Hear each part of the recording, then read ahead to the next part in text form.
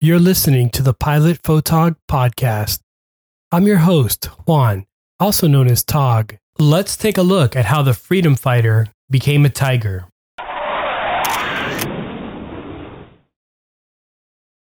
The Northrop F-5E Tiger II is a lightweight multi-role fighter which is an upgraded version of the F-5A Freedom Fighter.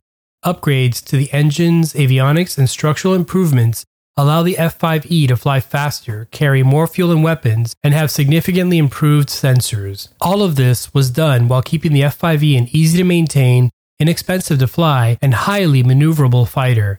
The F-5E is still in use today as an aggressor or adversary aircraft by the U.S. Navy and still operational in over 20 countries. The F-5E Tiger II has and continues to make its mark on military aviation. When it comes to armament, the F-5E has two internally mounted M39A2 20mm cannons in the fuselage and can carry two heat-seeking Sidewinder missiles on the wingtips. Additionally, the F-5E has 5 pylons which can be used to carry up to 7,000 pounds of ordnance or fuel tanks. Loads can include 4 more air-to-air missiles, air-to-surface missiles, bombs, unguided rockets, or external fuel tanks. These loadout options make the F-5E a truly affordable multi-role fighter. Development of the F-5E. Following the success of the F-5A Freedom Fighter and the development of a thriving export market, Northrop set out to improve their design further. Seeking to keep export fighters on pace with advancing Soviet fighter developments, the United States issued requirements for the International Fighter Aircraft or IFA program.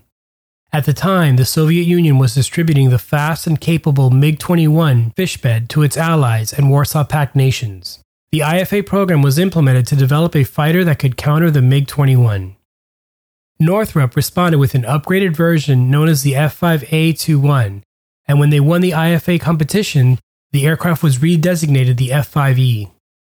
The F-5E's upgrade began around the newest variant of the GE J-85 engines, of which 2 would be used. The J-85 produced 5,000 pounds of thrust output and was a substantial increase from the earlier versions. Accommodating the new J-85s resulted in the F-5's fuselage being enlarged and lengthened, which also allowed for more fuel storage. The result was that range was increased to over 1,500 miles and the new service ceiling was 51,800 feet.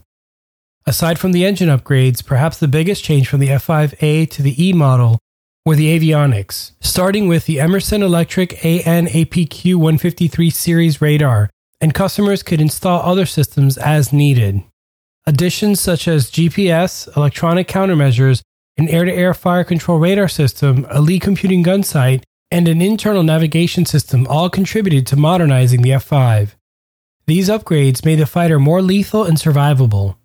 Additionally, the amount of ordnance that could be carried was increased to 7,000 pounds, and leading-edge extensions were added to enhance maneuverability as well. Takeoff distance was shortened by incorporating a system which allowed the nose gear to be raised 3 degrees prior to takeoff. The extension is controlled manually by the pilot, and the nose wheel is automatically retracted as soon as weight is taken off the nose wheel or as part of the landing gear retraction process.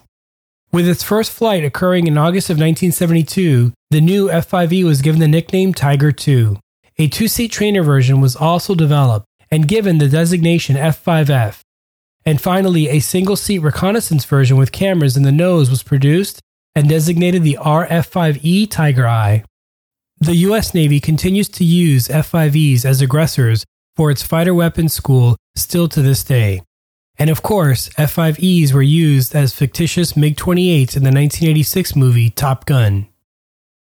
In 2006, the Navy purchased low-time Swiss Air Force F-5E and F aircraft and modified the E models so much that they became designated the F-5N.